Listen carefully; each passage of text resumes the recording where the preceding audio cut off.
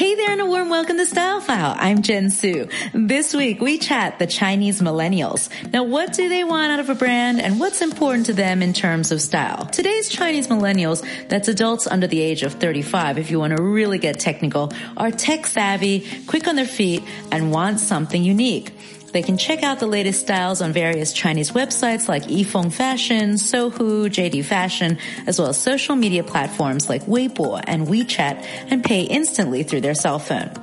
Angelica Chung, the editor-in-chief of Vogue China, talks about the uniqueness of the Chinese millennial. China is slightly different from everywhere else. I heard these comments about the millennials everywhere else. In China, it's slightly different. We've had several generations of basically only child. In China, this group of people, basically, they have a set of parents and two sets of grandparents. And the parents are already quite wealthy. Now, this generation, they don't need to worry about properties because two sets of grandparents have properties everywhere. And then this one set of parents also have properties everywhere.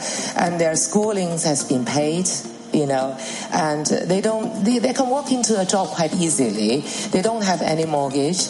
But basically, they are a group of people who never felt the need to save or to work hard to make some money in order to buy your own property or do whatever that our generation, people think we should do. They don't really. That's the difference between this generation when it comes to spending and consumption. It's different from the last one. My generation, for example, we were the first to experience this new wealth. But our spending is sort of what I would describe as technical consumer spending, technical consumption, meaning when we gain some money for some purposes like showing our status, showing we're successful, or just upgrading a bit of quality of life, we buy with a purpose. So you look at the brands, look at products differently, this generation. The Chinese millennial definitely has money to buy. They know what they want and they want it now. And they just buy, not because they need it, but because they want it. They don't need labels that scream out brands like in the past, but they do care a lot about something that's unique with a little bit of quirky zhuzh that visually wows their social circle.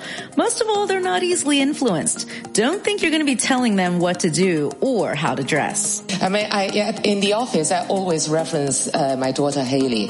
Is that you cannot tell her what to do. She's not even 10, but you can't tell her what to do. But you have to go around it. If you want to achieve that purpose of getting her to wear a dress, you can't say, listen to your mother because I'm your mom. Or you can't say, listen to me because I'm editor of Vogue, I know fashion. She doesn't care any of this, but I'll say that, look at this picture. Taylor Swift wears this dress. Yeah, I think it looks similar to yours. And then she would wear that dress. So the authority here is not Mommy, it's not the Vogue, it's Taylor Swift. But of course, you need to digest that. And as a mother, you still need to guide her into becoming the person you would like her to become. So the goal is still the same. But the way to communicate that message needs to change and need to adapt. The luxury world has fought long and hard and continues to fight over winning the Chinese millennial market. Building a huge digital presence using well-known Chinese brand ambassadors known as KOLs or key opinion leaders has been extremely useful in driving the brand and getting certain fashion items that viral its status. But whether or not the celebrity is actually going to be able to propel a long-term loyalty to the brand is what luxury brands actually need to think about and focus on. Chinese millennials have mainly associated luxury bags and fashion with sophisticated craftsmanship and high social status. But it always has been perceived as what your mom or your auntie would carry. The strategy now is to get luxury brands to go for that street cool offbeat style while giving them the quality and luxurious fabrics that they want. And it's all about the millennials making that decision by themselves. And that's the quick lowdown on Chinese millennial style. Follow us on Instagram at StyleFile3. That's with a Y. Catch you next week. Now back to you.